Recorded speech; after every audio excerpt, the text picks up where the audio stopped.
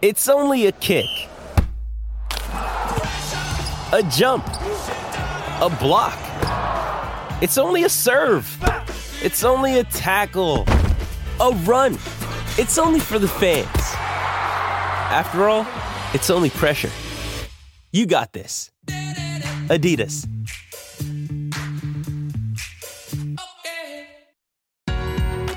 Hello and welcome to the Roman Round League podcast. I'm your host, former NFL scout, Tyler Roman.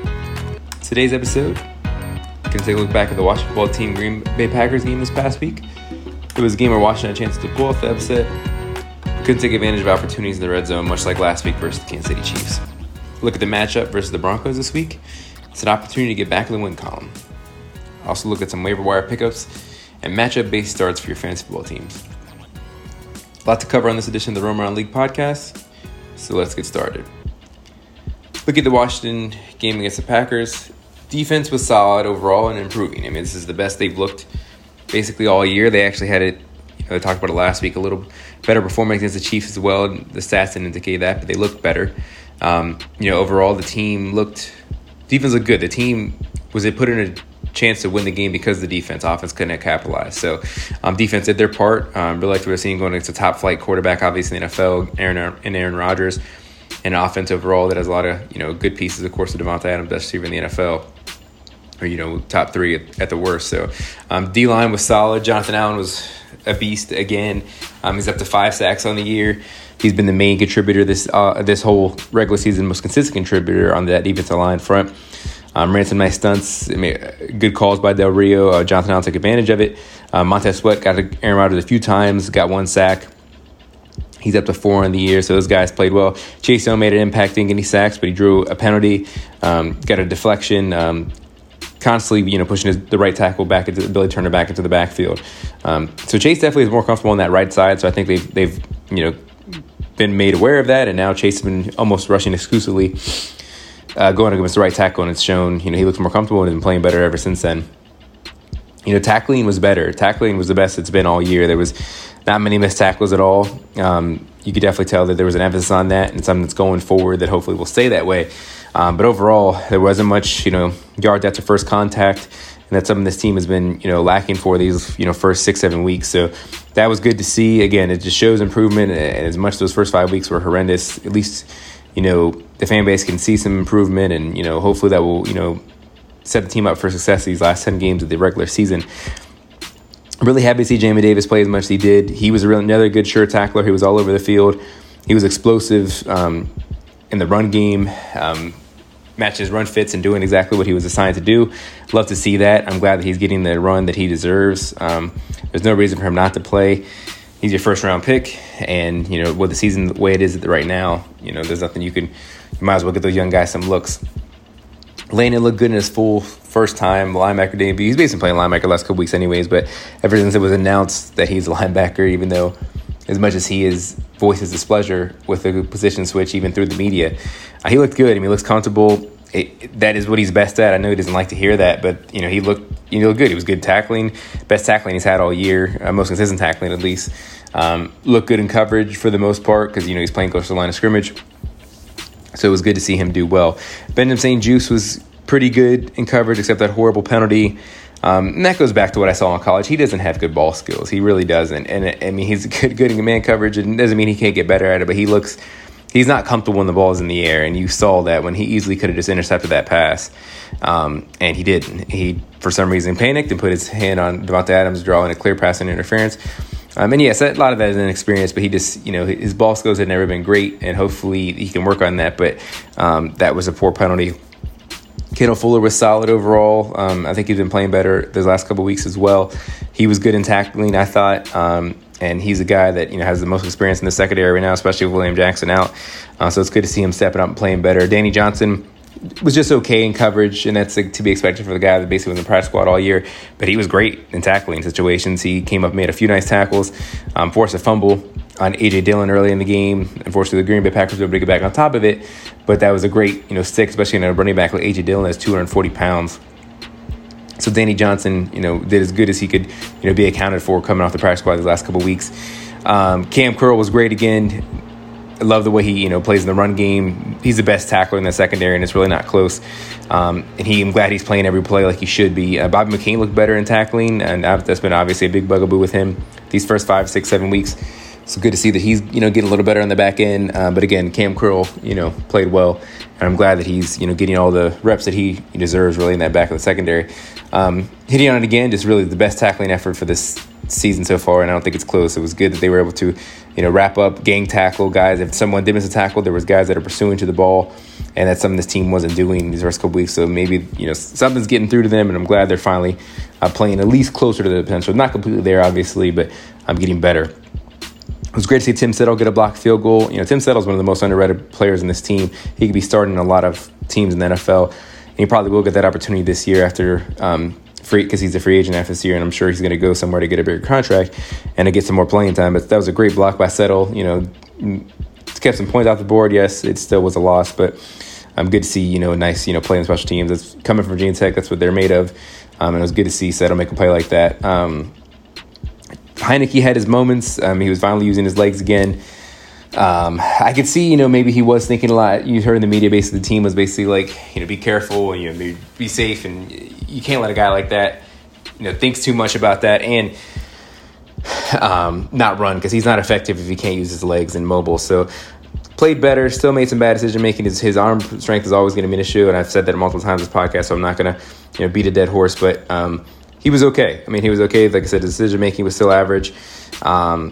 The interception to Adam Humphries was a horrible, horrible decision. It was a horrible throw, really just, I don't know why you throw that ball to Humphries, who's 5'10", and it looks like a back shoulder kind of, at least it looked like he was attempting to do, and Humphries, that's not what he's going to be good at. He's going to beat someone on separation. Humphries didn't have any separation on that route, so really bad play there. The play that, he dove into the end zone but really slid, it's tough. At the letter of the law, that they made the right call, but I also don't know why he went down. He probably could have walked in and been fine, or at least dive head first like he did against the Buccaneers last year in the playoffs. So it's a learning experience for him, but it was absolute tough, situation for the team, because the team needed those points, obviously very badly in that situation. At this point, I guess it's fair to say Antonio Gibson has the fumbling problem. That's fumble number 3. Luckily, the team was able to jump on that one. But he's a guy that, has only been playing running back for basically a year and a half now, and it's going to be coming. There's going to have some growing pains like that. Really, really love his vision and patience in the hole, though. It's something that's, I think is going to be elite here in the next couple of years. So I do love him still as a player, but he's just got to work on those fumbling issues, because that is something that obviously can, impede any progress that he's going to make as a running back. McKissick, was McKissick again, good out of the backfield. Really explosive when he gets a chance to run the ball, through the hole. So he's going to have the same big role going forward, especially if his team's going to be down in games. McKissick's going to get a lot of run. Terry McLaurin had a great game, kind of like that I thought he was against his Green Bay secondary. It was a great touchdown catch that he had in coverage. And, it was great after the catch, too, breaking a few tackles, especially in that one drag route that he was able to get another 20, 25 yards in the play. So he's just a fighter and a tough, great receiver for this team. Obviously, that was a big drop in the red zone. It would have been a tough catch, but, Terry, I'm sure himself would say that he should have caught that ball. So that would have been huge. But again, it's, comes a time when you're getting that many targets, you're not going to be able to catch them all.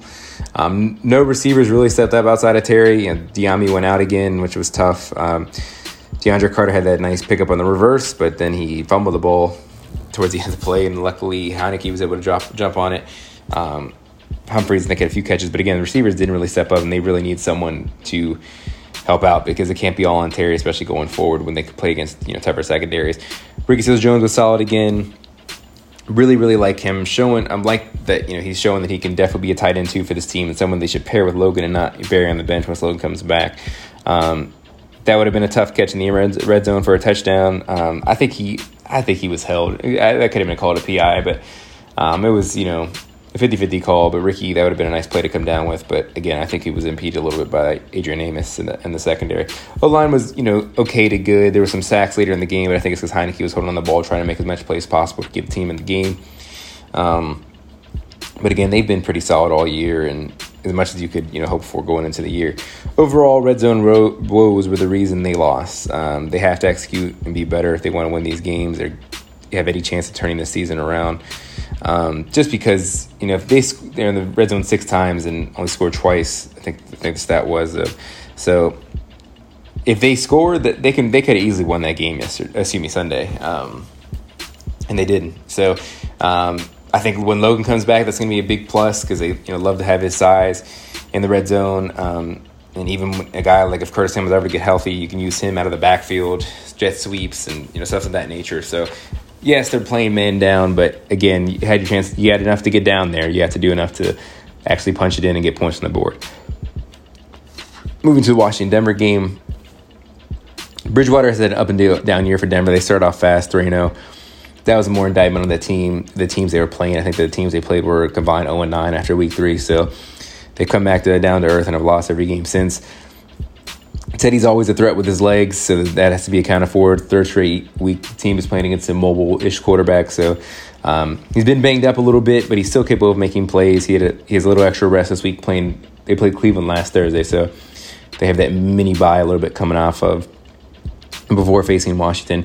Javonte Williams and Melvin Gordon are a good backfield duo. Williams is getting more run. I really liked him in North Carolina. He's a big, tough runner, or more like a bowling ball type of running back. And eventually he's going to be the clear number 1 running back for them. But Gordon still is a solid running back as well. They have good playmakers overall in addition to Gordon and Williams. Cortland Sutton, one of the better young receivers in the NFL, Jerry Jeudy as well, who looks like he will be back coming off IR against Washington. Loved him in the draft class in 2020. Tim Patrick's a good receiver too. He's been getting more run with Jeudy out. Noah Fant's a good young up-and-coming tight end. He was a first-round pick in 2019. So they have a lot of weapons that this defense needs to account for. And if they play like they did the last couple of weeks, hopefully they can keep them maybe not completely in check, but limit the damage. O-line of Garrett Bowles, Dalton Reisner, Cushenberry, Tyler Glasgow, and Bobby Massey. Solid group. Bowles was really a bust before last year. He finally had a good year and was able to get an extension for Denver. But the defensive line, Washington defensive line, should make plays against that front. I mean, Chase and Montez really are no match, I think, for Garrett Bowles or especially Bobby Massey. So they should make those plays. Jonathan Allen, Settle, Ioannidis in the middle against Cushenberry, Dalton Reisner. Dalton Reisner is a road grader in the run game, but not as good against the pass. So hopefully they can make the plays in the interior. If the defense plays up to their potential, or at least trending the way they've trended the last few weeks, they should be able to keep this offense in check. Even with those weapons, I think they can get to Teddy and make him uncomfortable, maybe make him a few mistakes. So I think this team can, have some, put up a solid effort against that offense. On the other side, the Broncos have a very good defense, solid defense. They can cause some issues. They're 5th in yards allowed per game. So that's going to be tough. Shelby Harris, Mike Purcell, Draymond Jones up front. They're starting front 3 and their 3-4 front. Solid group. I like Draymond Jones from Ohio State. He's getting better every year. Von Miller, still a great pass rusher off the edge. He's still going to be a 10-sack-a-year guy, even at his age. I think he's in year 10 right now. Malik Reed has replaced Bradley Chubb. It's obviously a downgrade from Bradley Chubb. And they just traded for Kenny Young, the linebacker from the Los Angeles Rams, to play in the middle with Justin Strand. So I don't know if Kenny Young's going to be able to play this Sunday or he's up to speed, but I'm sure he's going to be their starting linebacker because he's solid. He was solid for the LA, and I think he's getting better each year as well. He originally was Baltimore before getting traded to the Rams in that Marcus Peters trade, but now he's on his 3rd team in a few years now with the Denver Broncos. The Broncos have a very, very deep secondary. They have Washington's former friend Ronald Darby, first-round pick Patrick Surtain II. He's had a nice start to his career. Bryce Callahan in the slot. I mean, it's so deep that you have a guy like Kyle Fuller on the bench. Kyle doesn't even get any run anymore because of those 3 guys. I think Kyle Fuller is actually going to get traded here just because other teams need secondary help, and he should clearly be playing. He still is a good cornerback. But Denver has such, money and picks invested that they have enough guys that they don't even need Fuller to play. So Kareem Jackson's a really good, strong safety. They signed him back last year after cutting him briefly in the offseason. Justin Simmons is, top 2, top 3 deep middle free safety in the NFL. So Heineke has to be aware of him because he can make plays all over the field. Heineke will have to use his legs to be effective, much like he did against Green Bay. Take what's given to him. Don't do anything rash and try to make big play after big play because Denver can and will make him pay for it if he tries to force passes in there. I try to get Gibson and McKissick going early to open up the play action and get Taylor a little more comfortable. Gibson and McKissick are a good backfield duo and one of the better in the league in my opinion. And Denver is more closer to the middle of the pack and rush offense, so hopefully Washington can make some hay in that department. Tough matchup for Terry with all that Great secondary help I've already mentioned, but he's still going to get his. He's almost matchup proof, and he's going to make his plays. But the team needs other playmakers to step up. Hopefully De'Ami Brown, Curtis Samuel, or Cam Sims can play because they need to take some pressure off Terry. I don't know what the status is for guys like Cam and Curtis. De'Ami seems like it's not too serious. He did have an MRI, but again, they don't think it's a major injury, but it looks like he probably will miss this week. Ricky Seals-Jones and JD, obviously, we need to step up if those receivers are not able to play. Ricky Seals-Jones, like I said, has been good, and I expect him to continue to be good for this team until Logan Thomas returns. O-line can hold up against that front. I think, obviously, the biggest one to worry about, obviously, is Von Miller, and I think they will do okay. I think Leno can hold his own for the most part, and if he goes up against, it looks like Cornelius Lucas, I think they can do as much as they can to keep Heineke, on his feet. Overall, I mean, maybe being the optimistic view, I think the team is trending in the right direction. If they can finally put a all game together, they can get back on the winning track. Again, I don't know what that means for their season. I still don't know if they're going to be able, obviously, very long shot. They can, do something to get back into their winning ways of last year where they were able to finish strong, but they have enough talent to at least, have a much better second half of the year. Might be too late again for playoff consideration, but I think they can turn the season around overall. If offense can, step up and the defense plays away the last 2 weeks, they really could have won these last 2 games if the defense the offense, did what they did the first 4 weeks of the season. But unfortunately, that's the way the season has gone. When one side is playing well, the other one isn't. So having said all that, I think Washington will get a win this week, get back to 3-5, heading into the bye, because that will be huge, playing the defending champions and the best quarterback of all time, Tom Brady, and the Tampa Bay Buccaneers after the bye in Week 10. So I think they get the win to hopefully have a little momentum and see what they can do if they have any chance of salvaging the season after the bye. I got them winning 23-17. Moving on to fantasy football, looking at running backs, I got Kenneth Gainwell from the Philadelphia Eagles. He's got a really good matchup against the Detroit Lions this week at Detroit. He could be RB1 if Miles Sanders is out. He left early with an injury last week. Obviously, really good matchup against a really poor Detroit Lions team who's the only winless team left in the NFL. He also is really good out of the backfield. Another really guy like that in Memphis, and someone that is going to be counted upon on that team. And he's kind of outplayed Miles Sanders all year. Wouldn't be surprised if he has good effort while Sanders is out, that he's eventually just going to be their starting running back going forward. Receiver-wise, you got Alan Lazard, the Green Bay Packers wide receiver, playing at Arizona on Thursday night. Looks like Devonta Adams is going to be out with COVID, which is a huge loss for that team. Lazard will have a lot of opportunities to make plays because he's going to be the de facto wide receiver 1 for Rodgers. He had 60 yards and a touchdown last week, and I think Rodgers does really like him, and I think he will look to him even more if Adams is out. You got Atlanta receiver Russell Gage. They're playing the Carolina Panthers, who are struggling, losing 4 in a row after starting 3-0. He had 4 catches and 67 yards and a touchdown last week. He's Matt Ryan's main deep threat there. He said he had a really good year last year, over 70 catches and 700 yards. He's an ascending player, and I think Ryan's going to continue to look his way. Another receiver, you have the Giants receiver Darius Slayton. Good matchup going against a really bad Chiefs defense. He had 5 catches and 63 yards last week. Not great numbers, but he's really, again, like the de facto wide receiver 1 for the Giants. With all the injuries with Galladay out, Tony out, Shepard out, is really Slayton and not too much else. So good matchup, like I said, with all the injuries and a poor defense against the Chiefs. And then lastly, at tight end, you got CJ Uzomah, Bengals tight end. Really, really tasty matchup going against the New York Jets, one of the worst teams in the NFL. He had 3 catches, 95 yards, and 2 touchdowns this past weekend against Baltimore. He has 5 touchdowns total in the year. Not a top option, but a really good matchup, like I said, and he's someone that continues to get red zone looks. Burrow looks for him there, and he's been good after the catch. Really some hit-and-miss games. He's had multiple touchdown games, and he's had games where he's getting 1 catch total. So, yes, it's a little more of a streaming option if you're feeling good about his matchup against the Jets, which by all intents and purposes you should, because obviously the Jets are a pretty porous team right now. But with that will conclude this Roam Around League episode. Washington football team suffered their 3rd loss on a road to drop to 2-5 on the year for the 2nd straight year. And this week, they will look to go to Mile High and get a win. Hope some of these fantasy tips help you in your leagues.